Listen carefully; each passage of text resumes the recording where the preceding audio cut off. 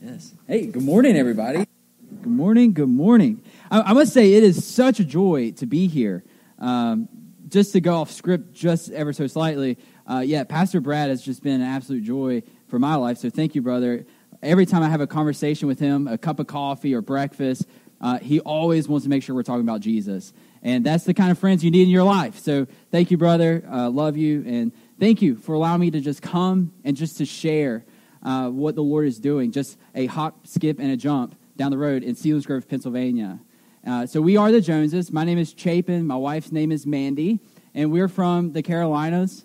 I'm right from Greenville, South Carolina. My wife's right from outside Charlotte. And really, the biggest thing that you need to know about us right now is that next month, by God's grace, we'll have our first child. So we're going to have a little boy. That's probably like the most exciting thing. And although we're like 10 hours away from family, everybody's asked, like, how are you going to adjust? How are you going to, be so far away with your first kid? When Mandy and I first came up to Pennsylvania and started going through Selinsgrove, one of our prayers was, God, is this a place where we can raise a family? And by God's grace, we just immediately fell in love with Selinsgrove. If you actually kind of go back to that picture there, if you look on the picture on the right side, like our house, if you ever so slightly see through the trees, it's a brick building. So we live right behind Papa John's on the strip. So God has been very faithful. So not only are we going to have a kid, but we also live right behind Papa John's. So God is good. And that's why we moved to Selinsgrove. We get pizza, we have a baby, and now we're starting a church. So the three things you need for a good life. But more seriously, why Selinsgrove though? I mean, why should we even think about starting a church in Selinsgrove? And as I looked at the area of Selinsgrove, one of the questions I was wanting to ask is there health there? Is there healthiness in Selinsgrove? And if you go through Selinsgrove, you'll see a lot of churches. But the question that I want to ask is, what are these churches doing? Are they out in the community? Are we evangelizing the lost? Are we discipling Christians? And I'm not trying to undermine any church in Selinsgrove. God has used many churches in this community for his glory. But there is now a point in time right now where God is doing something amazing in our valley of Pennsylvania. 93% of people in Selinsgrove, they don't attend any kind of church. Not a single church. And within the 6% of people that do attend a church, they don't even attend them faithfully, and let alone attend a church that preaches the gospel. So as we think about, is there a need in Selinsgrove? Absolutely. There's over 90% of people who will go down the streets of Selinsgrove. And I just think about all the men, women, and children that will walk down Market Street or will go shopping or go to the cute little Kind Cafe there in town and never hear about Jesus. And part of us coming to Selinsgrove is, by God's grace, to push back that kingdom of darkness and begin to share about Jesus in the kingdom of light. So I think one of the greatest questions to ask is, what should we do about it? And really, I think Paul does it best.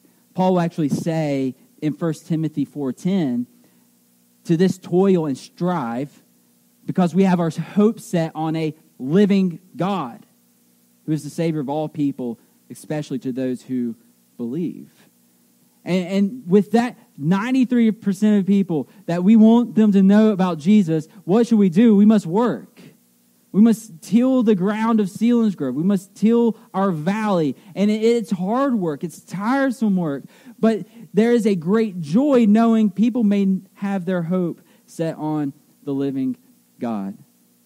And I think probably one of the ways that we're doing that right now, and it's happening right now as we speak in Selinsgrove, is that we are trying to push this idea of just being centered on Christ. In everything we do, we're asking the question, are we Christ-centered? When we talk in conversation, are we pointing people to Christ? When we are out in our community in Selinsgrove, are we helping people see Christ? When we're out in our neighborhood, are we on mission so that people may know who Christ is? And maybe to kind of give a little bit of a tangible picture to something that may look or sound abstract. So right there, that's actually in our home. And every Thursday night, we just started a group. And by God's grace, we have Last week, this past Thursday, we had about 15 adults, and half of this group, they don't profess Christ. They don't follow Christ. And my question is, like, why do they keep coming every Thursday night to have dinner and then hear a lesson of God's word or hear about Jesus? And what we see is that right now, especially in our valley, there is a huge thirst for community. It doesn't matter what kind of community it is, but there's something special, there's something unique when we throw Jesus into the mix. Because when you start getting Christians who love each other, who serve each other, who care for each other, who cares about their neighbors, something beautiful is happening. So half this group here, they don't know Jesus, but yet they keep coming, and it's such a joy. And we actually had an opportunity last night to go over to someone's house because they just want this community. And we also, every spring, summer, and fall, we want to commit to missions. So we actually do these things in our own house or in our yard where we'll just have cookouts. We'll have cornhole tournaments. We do whatever it takes to just interact with our neighbors so that they may hear about Jesus. And that's the heart of the Selinsgrove Church Plant. Our heart is to make God known, to glorify Christ, and to see the lost come to faith. And we do that by just opening up our home and flipping burgers right now. And by God's grace, maybe in the next year or so, we'll actually have a gathering where we will just faithfully be able to worship week after week after week. But that's a small picture of what's happening in Selinsgrove. And I do want to spend most of our time in God's Word this morning. So if you have your Bibles with you, I want to invite you to Ephesians 3. Because one of the questions as we think about being on mission, whether for us it's in Selinsgrove, for you it's here in Paxinas, or whatever community that you live in, why should we though? I mean, if God's going to do what he wants to do, then why shouldn't we just, sit in our lazy boy, just relax? But we actually see in God's word that there is a beautiful call to missions that you and I are invited into. When I talk about this church plant, I'm not talking about Chapin's work. I'm not talking about my wife's work. I'm talking about the work that God is doing, and he has already invited us into. And now God has invited all of us into his work in missions here in our valley. So I know I just said we're going to be in Ephesians 3. I'm going to fool you for a second. We're going to start in Ezekiel 37. You don't have to flip there. I'm just going to kind of give you a recap of what's happening in Ezekiel 37. What we see happen in Ezekiel 37 is that God will come to his prophet and give his prophet Ezekiel a vision. So Ezekiel, he gets this vision, he receives this vision, and he realizes that he's in this valley. So as Ezekiel looks around this valley, he realizes he doesn't see kids running around and playing. He doesn't see bakers baking bread or men farming. But actually, as God comes to his prophet, he brings Ezekiel back and forth through that valley.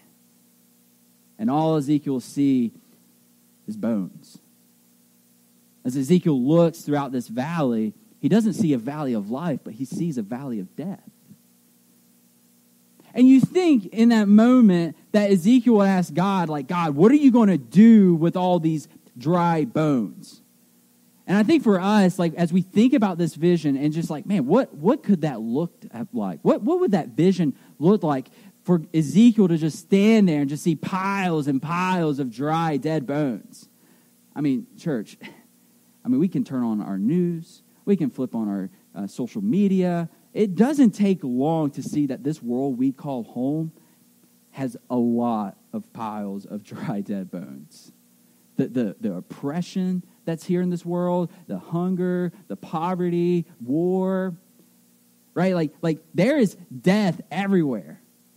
And then, we don't even have to think globally. We can begin to pull it down a little bit to our own selves, and we think about our own wives, or our husbands, our children, our neighbors, our coworkers, and we look at their lives and we're man, where's their joy?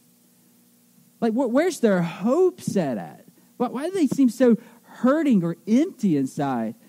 But then, when we get really honest with ourselves, we can look at ourselves, and we say, man, I too used to have such life and vitality for Jesus, and now it's man, where has that gone? I too feel like I'm just a pile of dry bones.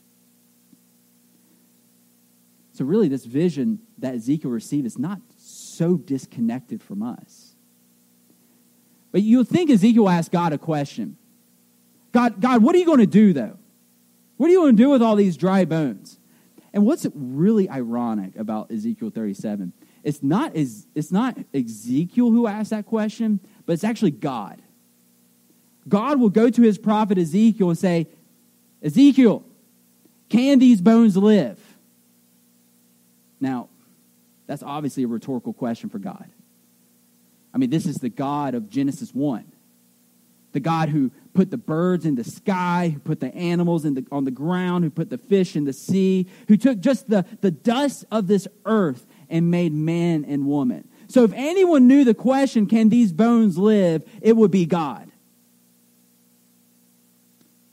And actually what God does next is actually quite amazing. God will tell Ezekiel why he will bring these bones back to life. God says that I will breathe into these slain that they may live. I will put my spirit in you. I will settle you in your own land. And so why is God messing with these dry bones? It's right here. So that then you, my people, will know that I am Lord.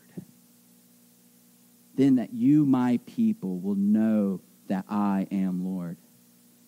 So I think a really helpful question for us this morning, as we think about being on mission, as we think about the Selinsgrove Church Plant, whatever mission field God has you in, the question you and I have to answer is, do you believe in a God that can take dead bones and give them life?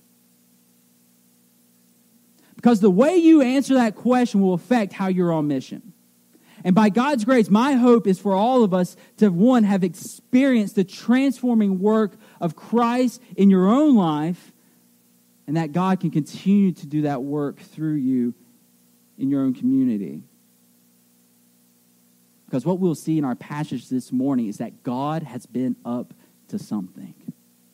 God's been up to something beautiful, something amazing, but yet there is a mystery to it. What we will see in our passage is that God has now opened up a way to once again welcome people back into his kingdom of life. So if I had to put a main point on this entire passage this morning, it will be this: that God is using his church to push back the kingdom of darkness. That God is using his church to push back the kingdom of darkness. So if you have your Bibles with you at Ephesians 3, I'm going to read verses 1 to 13. So let's read the word of the Lord together, starting in verse 1. For this reason, I, Paul, a prisoner of Christ Jesus, on behalf of you Gentiles, assuming that you have heard of the stewardship of God's grace that was given to me for you, how the mystery was made known to me by revelation, as I have written briefly. When you read this, you can perceive my insights into the mystery of Christ, which was not made known to the sons of men in other generations, as it has now been revealed to his holy apostles and prophets by the Spirit. This mystery is that the Gentiles are fellow heirs, members of the same body, and partakers of the promise in Christ Jesus through the gospel. Verse 7. Of this gospel I was made a minister according to the gift of God's grace, which was given me by the working of his power. To me, though, I'm the very least of all the saints this grace was given, to preach to the Gentiles the unsearchable riches of Christ, and to bring to light for everyone what is the plan of the mystery hidden for ages in God who created all things. Verse 10. So that through the church the manifold wisdom of God might now be made known to the rulers and authorities in the heavenly places. This was according to the eternal purpose that he has realized in Christ Jesus our Lord, in whom we have boldness and access with confidence through our faith in him. So I ask you not to lose heart over what I'm suffering for you, which is your glory. Church, this is the word of the Lord. So let's go ahead and dive into our text this morning with our first point, God's eternal church. So really at the beginning of creation, we see something beautiful unfold. we see God make everything. And it's quite amazing, right? Like he took the nothingness of this universe and made something amazing, something glorious. But at the climax of creation, we get to Genesis 1:27. We see God create man and woman, but something special happens. Genesis 1:27 says, "And then I will make you, man and woman, into my image." So at the very climatic point of creation, we see God create people, man and woman, to reflect him. So right from the start of creation, we got to get this idea that God has always had a heart to have a people for himself. A people to reflect him, to reflect his gloriousness, to reflect his holiness, to reflect his love, to reflect his righteousness. That's what it means to be created in his image, to reflect God. So since the beginning, Genesis 1, man and woman has been designed to be a people for God. But as you may know, it doesn't take long for man to mess it all up. It actually only takes 3 whole chapters for man to mess up this beautiful relationship between God and man. What we see happen is that this serpent, also Satan, this evil one, he kind of sneaks into the garden and he convinces Adam and Eve to doubt God. Now, in that moment, when Adam and Eve sinned, they ate of the tree of good and evil, they ate of its fruit, they sinned. And in that moment, the relationship has now been broken between man and God. This sin has now caused a hindrance to God's holiness. So in that moment, God could have just, you know what, I'm just going to press a restart. I'm just going to start over again. But again, we can't forget who they were. They were his very own image bearers. He loved them. He cared for them. He desired to have these people for himself. So instead of restarting everything, God decides to give a promise. He decides to give a promise. Although you're a sinner, although you're broken, you don't deserve anything, he decides to give a promise in Genesis 3:15. A promise that one day there will come an offspring, and that this offspring will come and crush the head of the serpent.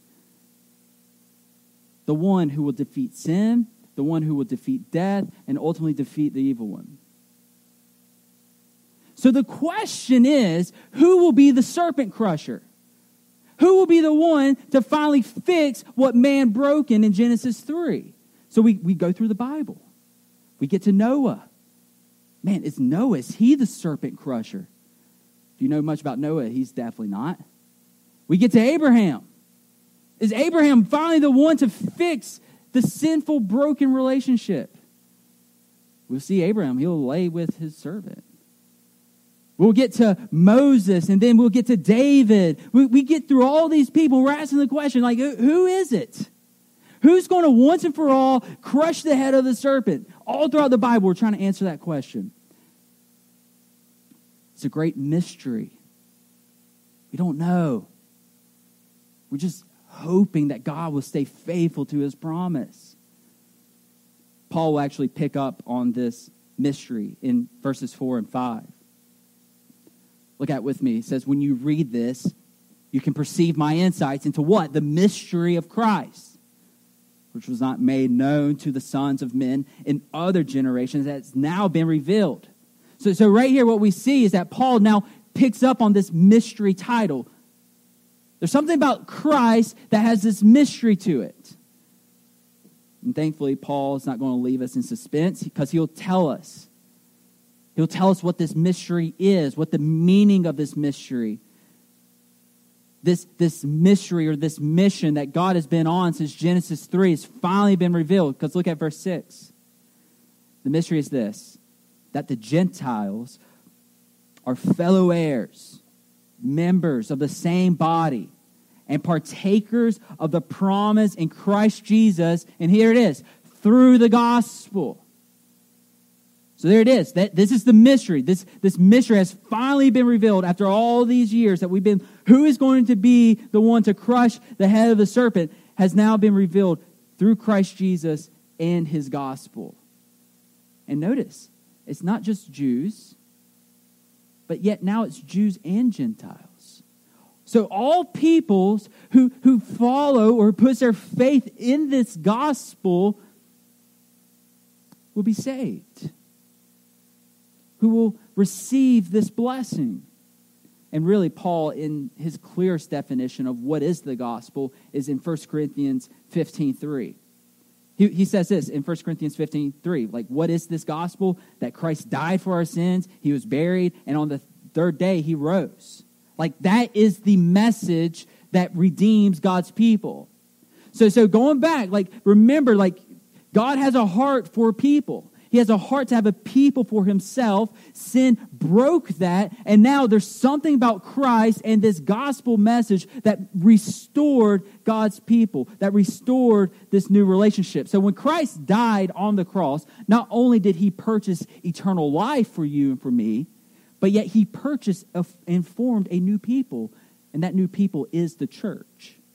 So when I say the word church, I'm not talking about a brick and mortar building. I'm talking about those who profess Christ as a Savior. So if you're here this morning, you profess Christ as Savior, you are the church. You are the one who has been redeemed. You are the one that's now part of this new people of God that God has this deep heart and longing desire for. But Paul doesn't stop there. So not only does God make a people for himself, and we see that he did that through Christ and through the gospel, but now he's going to give this unique purpose. So if you're a follower of Christ here this morning, like, you have this unique purpose. So let's look at that. God's eternal purpose. God's eternal purpose. So just like, let's simply put it first off, that the purpose of the church, followers of Christ, is to reveal God's glory. It's to reflect his goodness and his holiness, his righteousness, his glory. But one thing that Paul will do in our passage for us is that it's easy to think like, all right, I'm going to do all these good things for God. I want to glorify God. And we got this idea that God's glory just stops when it hits the ozone of our atmosphere. But Paul's actually going to pick up on something that God's glory, it continues to go on and go on and go on. And there's a purpose for that. And there's a purpose for you and for me as followers of Christ for that. But before we get there, just hold that in the back of your mind. Let's look at what is the purpose of the church. Look at verse 10 with me. So that through the church, all right, so this is God's redeeming work. So through God's redeeming work, the church, that the manifold wisdom of God might now be made known to the rulers and authorities in the heavenly places. So right here, this is massive, church. So God has revealed his purpose for Stonington Baptist. He has revealed his purpose for the Selinsgrove Church plant. He has revealed his purpose, and that is to display the manifold wisdom of God. Paul, what on earth does that mean? It sounds really important, but I have no idea what manifold means. I don't even know what really wisdom you're talking about. To really just help drive this point even deeper, we need to understand that word manifold. When Paul was writing this letter to the Ephesians, that word manifold was just used to describe a cloak that you would put on. But this wasn't an average cloak. This cloak was beautiful. It was colorful. It had all these beautiful patterns on it. It was really, really wealthy. So when Paul is saying this manifold wisdom, all what Paul is saying is that the church is designed to display God's beautiful, colorful, rich, breathtaking, in all wisdom. Like when people looks at the church, they should just be in awe of God, of just how wise he is. So let's again connect the dots. So Jesus sent here on earth to redeem his people, to redeem the church, and now through the church we are now called to display God's beautiful wisdom. But notice something. Notice, this is where it gets a little weird. Because notice who is observing this wisdom. Go back to verse 10. So we see that the church is to display the manifold wisdom of God. To who? To the rulers and authorities in the heavenly places. Now, Now, our hope is that here in Pax Sinus and in Selinsgrove and throughout our valley and throughout our country and world, that as people look at the church, that they will see God as good. God is glorious. God is holy. Like that is a good thing to hope for. But notice, a new audience has entered into the picture. Not just people in Pax Sinus, but also to the rulers and authorities in the heavenly places. Who's Paul talking about? He's talking about angels.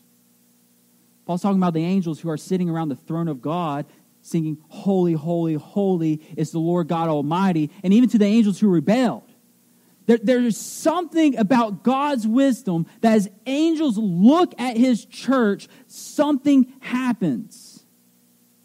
As they look and marvel at God's beautiful, rich, and colorful wisdom, like these angels are just being drawn to it. They're not being drawn to you, but they're being drawn to God's wisdom that's being displayed through you. They're the audience. But here's the thing. Since the beginning of time, there's been a battle for wisdom. See, Satan thought he was being wise when he went into the garden to cause Adam and Eve to doubt God. Satan thought he was being wise as he tempted Jesus before his ministry. Satan thought he was being wise when he convinced the hearts of many to shout, "Crucify him." And it seemed for a brief moment in history that Satan was wise as our Savior was there, lifeless, on the cross. It appeared for a brief moment. But God was up to a different story where only him and his beautiful and colorful and infinite wisdom knew the ending to. The story where the Son of God will leave the riches and glory of heaven, who will humble himself not to become a king, but to become a servant. For the Son of God will display the perfect love of Father, where he will heal the sick, feed the hungry, where he will forgive sin, and then ultimately dying upon a cursed tree, that for anyone who puts their faith in Jesus Christ will be saved. The very thing Satan thought he was over and that he was victorious in by killing Jesus was the very thing that had to happen to see redemption take place. And only God in his wisdom knew that to be true. So God, since the beginning of time, has perfectly been orchestrating everything throughout the entire course of history. Everything that God has done has been up to this point to redeem his people, to save his church, to redeem and bring them back into relationship with him. So when you feel as if your life is falling apart, when you don't even know which way is up or down, when it seems almost impossible to get out for your 9-to-5 job, when it's wondering like, man, where's my life going? Just know that you have a beautiful, unique, eternal purpose through Christ Jesus. And that is to reveal and display the beautiful wisdom of God. Because look at what happens. Look at this new identity you have. And church, this is just beautiful. Look at verses 11 and 12. So this was according to the eternal purpose. This has been God's purpose for you and me since the beginning. Since sin had broken this, but through Christ, look at what happens. That is realizing Christ Jesus our Lord, in whom we may have boldness and access with confidence through our faith in him. I mean, church, do you see this?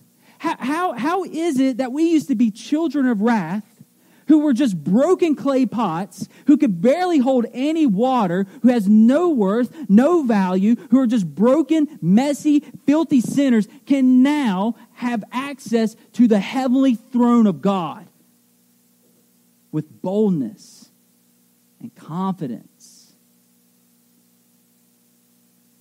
So as angels look at the sinner who is now a saint, the only thing that they can do is just be in marvel or in awe of God's wisdom. Because only a true, wise God can make a sinner and into a saint. Church, this gives a completely different meaning about going to the grocery store. This gives a completely different meaning about serving the single mom in your neighborhood. This gives a completely different meaning of how you interact with your annoying coworker. This gives a completely different meaning of how you shepherd your kids and husbands, how you shepherd your wife. Because not only may you display the glory of God here on earth, but yet you are now enabling the angels of the cosmos, to continue to worship God in a much greater and glorious way.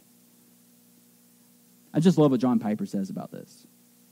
Missions exist so that angels will stand in awe of God.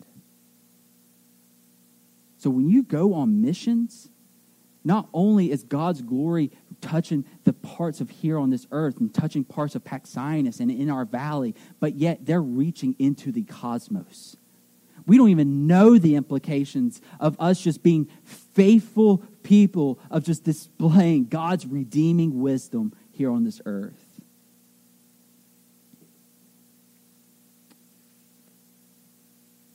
So what are we supposed to do with that?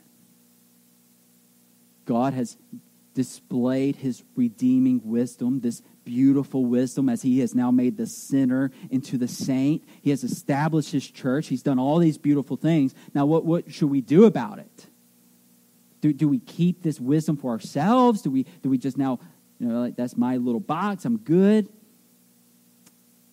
Let's look at that. Point 3. God's eternal mission.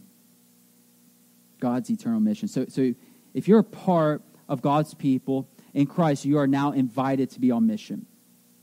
And what we see is that God is going to use ordinary and messy people to do extraordinary and glorious things. It won't make sense because we're just weird humans who are sinners. But yet God is now wanting to use us.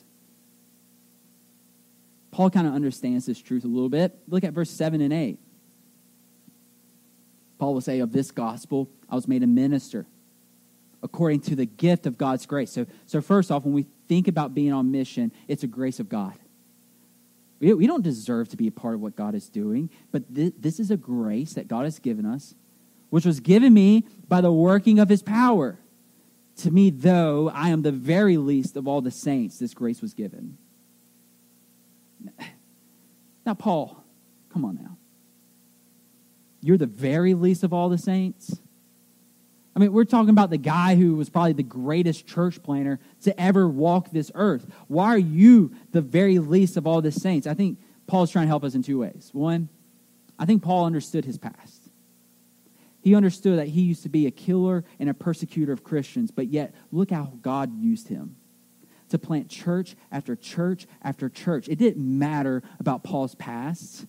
God still used him. And I think through that, secondly, it reminds you and me that no matter who you are, what you've done, how successful you are, how not successful you are, it doesn't matter how weak you feel, God can still use you.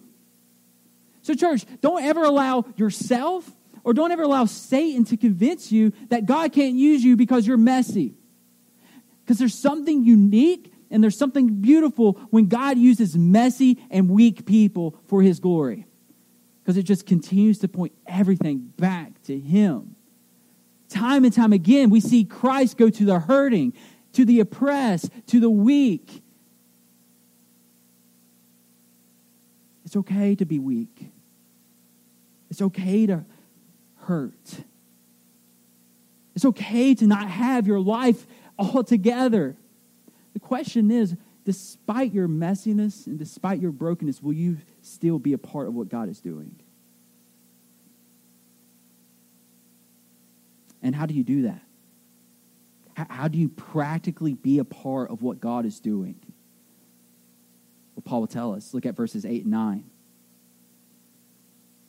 To preach to the Gentiles the unsearchable riches of Christ, and to bring to light for everyone, what is the plan of the mystery hidden for ages in God.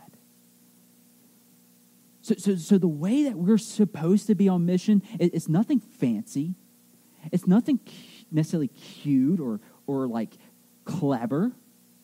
It's just being a simple follower of Christ. It is just simply preaching the unsearchable riches of Christ to your neighbor, to your children, to your coworker, to the lady at the grocery store. Like that is what it means to be on mission, to preach the unsearchable riches of Christ. And what are those? What are these riches of Christ that these lost people, that people who don't know about Jesus, what do they need to hear? They're essentially the promises of God. I just want to name a few. There's a plethora of promises of God that we can spend a whole year preaching on. But I just want to share quickly some riches of Christ that just stirs my own heart affections towards Jesus, and I hope that they will do for you as well. One treasure of Christ that we should share is that God will forgive sin. 1 John 1:9, if we confess our sins, he is faithful and just to forgive us our sins. Another treasure of Christ is that Christ will make you holy. 1 Peter 1:16, since it is written, you shall be holy, for I am holy. God gives you freedom. 2 Corinthians 3:17, now the Lord is the Spirit, and where the Spirit of the Lord is, there is freedom. Just a little side note, like that shame and that guilt that we feel can be freed off of us because that shame and guilt was placed on Christ on the cross. And just one more treasure of Christ, Revelations 21:5, is that he will make all things new. And he who was seated on the throne said, behold, I am making all things new. And that right there, to be on mission, to share the riches of Christ, that is the hope of the Selinsgrove church plant. So that people may know that their sins can be forgiven, that they can be free from their guilt, that they can see what new life and what good life can be like. That's the hope. It's nothing fancy. It's honestly just being simple. Like we sometimes make Christianity so complex, so complicated, when all God has said is just tell others about my promises. Tell others about my beautiful, redeeming wisdom. So as we end here this morning, I want to end where we started, Ezekiel 37. So as Ezekiel's standing in this valley, he sees all these dry and dead bones. All he knows is that God said that he will breathe into those who were slain, that he will put his spirit into them. Ezekiel didn't know how or by what means that this life will happen for these dry, dead bones. But only God, in his beautiful wisdom, knew that he will send his only begotten Son to come to hang upon a cursed tree so that you and me may have life in his name. So church, God is not done working. He's not. So will you be a part of God's mission? His mission of expanding his wisdom, his glory here on this earth, but again, not only here, but yet into the cosmos. What a beautiful purpose we have, church. So I just want to invite you into what God is doing in Selinsgrove.